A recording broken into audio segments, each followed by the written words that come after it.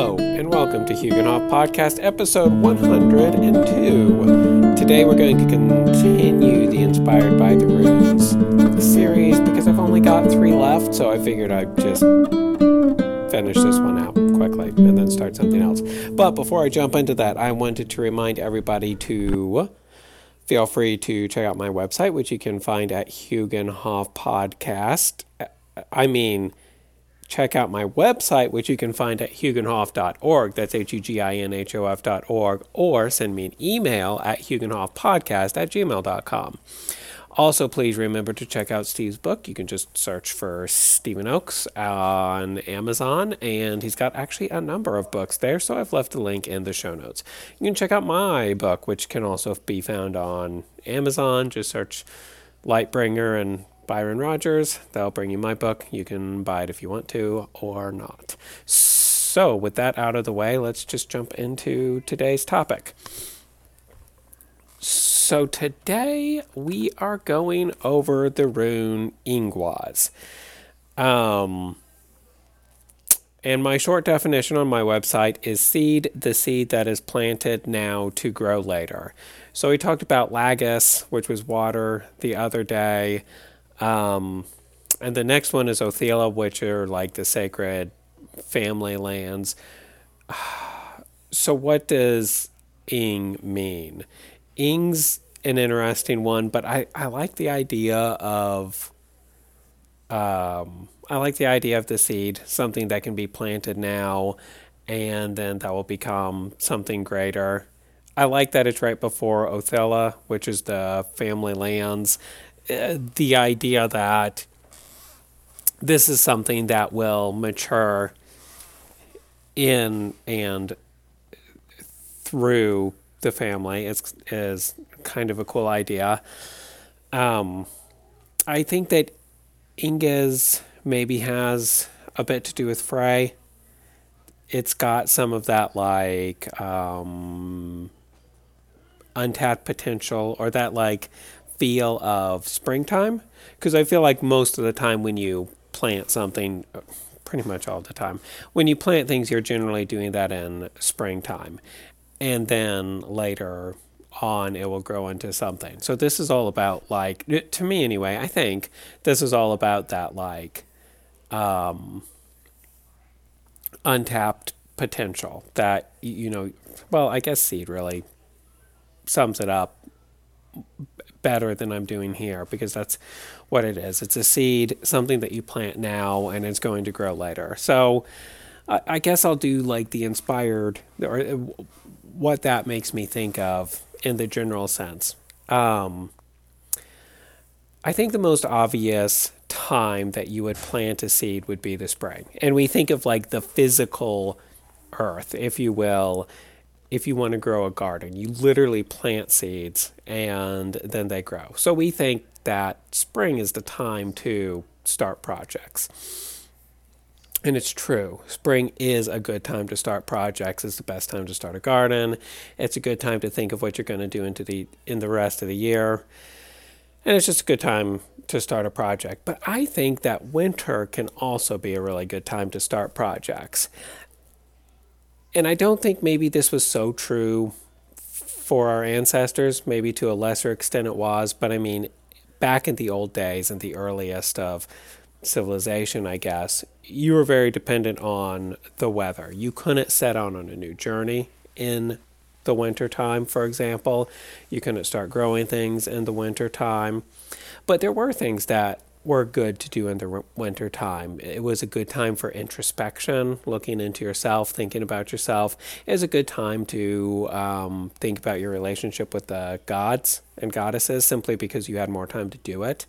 It was a good time to think about other things that you wanted to do. It was sort of a time to think about what the future would hold, more than to actually act on it. In today's time, I think that you can also start projects in the winter. You don't have to worry about the outside stuff. So just as a simple example, maybe you don't have to worry about mowing the lawn. You don't have to do that anymore. So you can start another project. Like maybe you want to write a book. starting in the winter would be a good time to do it because you've got that time that you normally spent in yard work, which is now free. Or maybe you want to make a game or something. Now would be a good time to start that because you're going to have some alone time, or you're going to have some time that normally you would be outside rather, that you will now not be. And with our current situation with everybody staying home, it's an even better time to start a new project like that. If you're going to make a game, you've got play testers all over your house, well, assuming you have a family. Like if you have kids or a wife, you've got play testers in your house, so it'd be a great time to start a game. It'd be a great time to write a book because it's going to be a little more quiet. You're not going to be out hanging out with your friends or whatever. So I really think this is like a great time to start things. Winter is normally seen as just a time of gestation, a time where you think about the future but don't necessarily act. But I think it can also be a time that you like create new things. So yeah, and especially like in the situation we are in now, I think it's like a really good time to like start new things, like create some sort of projects or hobbies or what have you. Um, that's another one that I think is kind of important, having hobbies. Because on the surface, it seems kind of like it's a waste of time, right? Because like most things that you do as a hobby are not going to be important world changing things. Like if you decide I'm going to start baking bread, that's going to be my new hobby. I'm going to bake bread. On the surface, it's like, well, but why? You can just go to the store and buy the bread, and it's like 95 cents. So why don't, well, it's probably 99 cents, but why don't you buy the bread at the store? And if you wait for the sales, it's like two for $1.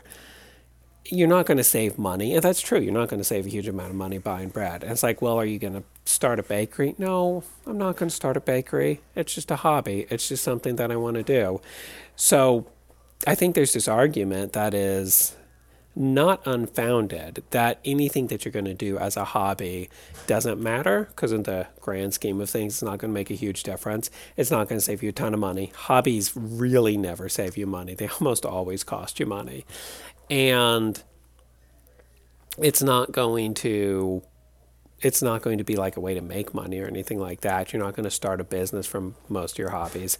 I've had quite a number of hobbies in my life, and none of them are things that I ever realistically thought would start a business. So then you've got this weird idea like why do so many people have hobbies? Why do we bother with hobbies in the first place? Maybe they're just a waste of time and we should resist that urge. But I think that hobbies are really cool because it's like a way for us to create beyond ourselves.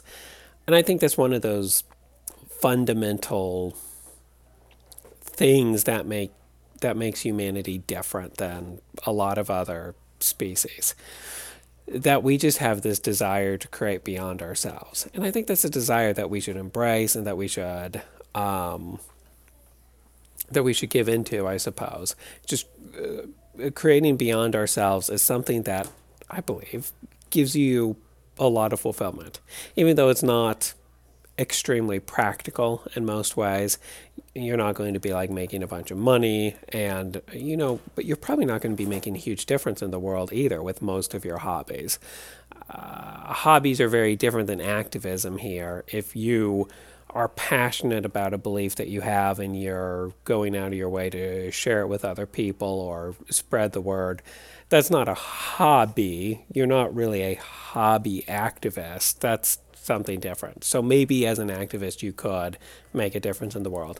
But I'm talking about hobbies, things like baking bread. Like I have not actually started baking bread, but if I had started baking a bread, that would be a hobby. That's not going to make a big difference. I'm not going to change the world by baking bread. That's not the point of baking bread. It's just that it's like something new that you want to try to do and excel at, just as a way for you to create something beyond yourself. And the thing that you're actually creating that is beyond yourself isn't really important. The bread doesn't necessarily make a huge difference in your life. I mean, you can try to justify it and say like, oh, well, homemade bread is actually healthier than store-bought bread. And okay, that may or may not be true. But even if it is, it doesn't really justify the time and the work that you put into it. I think it's okay to be like, I make bread because I like making bread. I don't know why I'm on baking bread. I literally don't bake bread. I've made bread like twice in my life. But for some reason, that's the example I've chosen. But I think that there is an underlying principle that is actually very much worth the time, which is that you want to create something beyond yourself. So, and I think that's something that is a good thing. And I think that's something that we should probably embrace. I guess it kind of goes back to that thing like you have it come up with a lot of different things that you do in your leisure time, hobbies and other things. Video games is very common, movies, TV shows, less common but still there, where people will be like, "Oh, that thing you do, that hobby of yours is a waste of time." Like playing video games is a waste of time, or watching movies is a waste of time. I don't think I've ever heard someone say reading books is a waste of time, but I'm sure somebody out there has said it. Reading just seems inherently good, so I very rarely have people criticize other people for reading too much. That's one that I haven't come across. I like to read, and I read. I wish I had time to read more, but I read a decent amount, and no one's ever said like, "Whoa, that reading sure is a waste of time." It's not that never happens. Playing video games is a waste of time would be the one that I probably get more than anything else, even though honestly I don't get that a huge amount, except from people I don't care about. So there you go. But all of these hobbies and things that you do are enjoyable and fulfill you as a human. There's like a basic human, again, desire to create beyond yourself and desire to have fun and everything like that. And I think that as long as you're having fun and also growing as a person, then it's not really a waste of time. This sometimes comes up in like those really like businessy books where they're like, "Oh, you should plan out every second of your day because then you won't waste any time." And some people are very reasonable about it, and they they say that you should just know what you are spending your time on. So it's okay to plan out your day and say like, okay, 2 hours here is playing video games because video games bring me joy, and it's all about having understanding of what you are doing with your time. And I think that can be healthy. But then there's also the thing like you shouldn't waste any time. And again, I think this is extreme, but there are definitely people who fall into it. People I've talked to who fall into it, who say, no, you should not spend any time playing video games because that's a waste of time. And you should not watch entertainment television shows or entertainment movies. You should only watch documentaries because the other ones are a waste of time. And just this idea that every second of your life should be spent doing something quote unquote purposeful or quote unquote meaningful. But really, when you think of it, like what is meaningful and what is not meaningful? Like if you spend every second of your life trying to make more money, and then when you die, one of two things is going to happen. One, you'll die like of average wealth, or you'll die rich. But whichever one of those things happen, it's like now you're dead. You can't take your money with you. So was that really wise? Was that really what you should have done? I think there's a fair argument if you're a religious person and if you believe that the soul is eternal, there's an argument you should not spend the majority of your life working. You should spend the majority of your life trying to connect to deity because the afterlife is going to be necessarily longer than your current life. Now, I mean, I think there's also a risk there. You have the idea of the ascetics who are like, well, this life is fleeting, but the afterlife is eternal. So it is rational for me to ignore everything in this life at the expense of understanding the afterlife better. And that makes sense if, with a very specific caveat, if you believe this life is finite and the afterlife is infinite, then I think it makes sense if you truly believe that, because you have a finite amount of time to prepare for the afterlife. And the afterlife, whatever you, again, if your belief was whatever you do in this life is going to determine what happens to you in the afterlife, and it can't be changed after the fact, then it would actually make sense for you to be in horrible pain this entire life and do nothing fun except get prepared for the afterlife. I mean, I think that can make sense. Now, where this starts to fall apart is maybe it's the case that there is this life. Well, that's obviously the case. Maybe it is the case, which is, I think this is more where I fall, that there is this life and then you die and then you go into the afterlife. But then after you've been in the afterlife again, you probably die and are reborn into yet another afterlife. So it's like an infinite cycle. And we sort of look at Ragnarok, for example. Know's the wrong word, but it's sort of taught in our lore that we will die this physical life and go on to whatever our afterlife is, if it's Valhalla or Gladheim or whatever, or hell or whatever you end up going to. And then the world will end in Ragnarok, and all the 9 worlds will fall together, and then there'll be Ragnarok. But then the earth will be reborn out of that. So then there'll be a continuation then. So I think the really scary might be the wrong word, but the really concerning thing about the people who sacrifice everything, quote unquote, worldly in favor of the afterlife is, if it is the case that the afterlife is also finite. So all lives and afterlives are finite. It's just that there is an infinite cycle. Then you end up getting into the infinite cycle of always looking to the future. So like in this life, you're like, okay, well, I'm not going to concern myself with worldly things. I'm only going to think about the afterlife.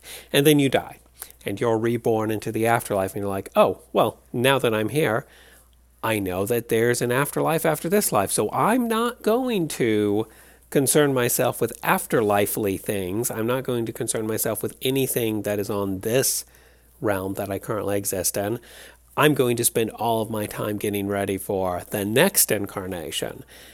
And I don't believe in reincarnation in the classical sense of the word, but I do believe in like a cyclical life, death, rebirth cycle.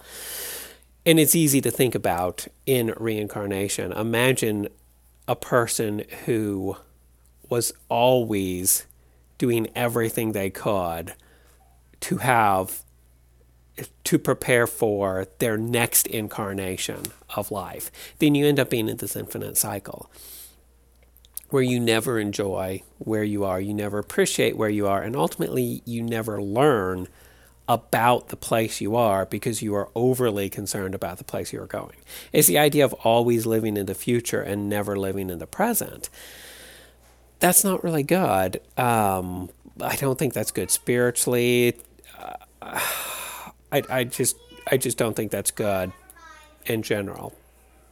Because you're never appreciating where you are. You're never enjoying where you are. You're never learning about where you are. You're always thinking about and considering the thing that you don't have. And I mean, now that's a life lesson in itself, I suppose, the idea of living in the moment and not always living for what the future may hold. Because you'll never, in a almost a linguistic sense, but I mean it's a true sense, you'll never reach the future because you're always in the present. As soon as you quote unquote get to the future is now the present. So I think there's a real risk to always looking to the future and always grasping for the future at the expense of the present. And then that's something that's really not good because, you've done so much preparation for the future state. But when you get to the future state, there's always another future state to prepare for. And you can get to the point where you never reap the rewards for your hard work. And that's probably not good. And you're not totally embracing reality either. You're embracing a possible reality. It's like you're trying to draw the perfect map, but also ignoring the train when you get there. I don't know. I think that's a bad example. But it's like the idea that you're always trying to create the perfect present and you put it in the future because then it can be perfect. But all the imperfections that come with actual reality, you end up just not caring about because you only care about the future. And yeah, anyway, I think that's bad. So that was a giant tangent. What was I talking about? um, so back to hobbies and stuff like that. I can't remember who said it, and I'm thinking it's probably been a lot of different people who have said it. But I really do like that idea that if you're having fun, it's not a waste of time. Uh, and I do really think that there is just like a natural desire for humans in general to create beyond themselves, and I think that's something that we should. I think that's something that we should embrace.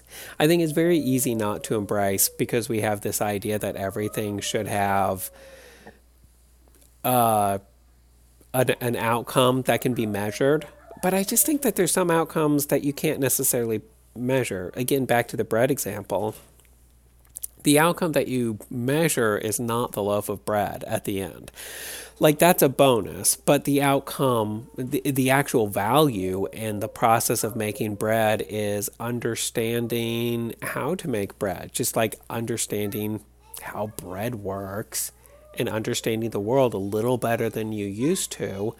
There is value in that. There's value in being part of the life cycle of yeast. You know, yeasts are fascinating little creatures. I mean, they're not animals, so, but they're fascinating little things. And understanding them better and working with them, that is a really cool thing too. That's part of why baking bread is good. Just having a physical connection to the food that you eat can be a good thing. Kneading bread can be a nice thing to relieve stress. And there's all sorts of things that are good in hobbies about the process that you go through to get to the end results. Again, I think video games are good. Nobody plays a game to beat it. I mean, that's the goal that keeps you forward. But if you play a game, if there was a if there is a button that was just marked beat the game, no one would push that button. Or if they did, they wouldn't enjoy the game afterwards. The goal isn't to beat the game. The goal is to enjoy this like journey to the end. The same thing with a book. You wouldn't pick up a book and go to the very last page and read the ending, but I'm done now. I feel very satisfied. The point is not to get to the end. It's all about the journey. And that is a huge cliche, I know. It's the journey, not the destination. But I also think that there's a lot of truth in that when you come to these different things, like hobbies, that you can do now. It really is. There's a lot of stuff that's really fulfilling that you come across the journey. And I think you can grow as a person doing that. So I think I'm going to go ahead and leave it there. But like, yeah, if you want to, I think it'd be good to consider starting a new hobby. Like at this point in time, winter is coming, and that always gets me thinking about understanding that we're going to be in the house more and we're going to be out with friends less. It's just a less of a social time and more of a introspective time, but it's also a really good time to start a new project and think about doing something new, maybe something you haven't done before. So, yeah, I think that it's a really good time to start a new project. So, if anybody else out there wants to do that, then you should. That'd be cool. All right, thank you everyone for listening. Hopefully you got something out of that. Yeah, thank you for listening. I will be back next month, but until then, keep in mind you can visit my webpage at www.huginhof.org. That's HUGINHOF.org. You can email me any ideas for shows, questions, concerns at huginhofpodcast@gmail.com, and I will talk to you next month. Rahel.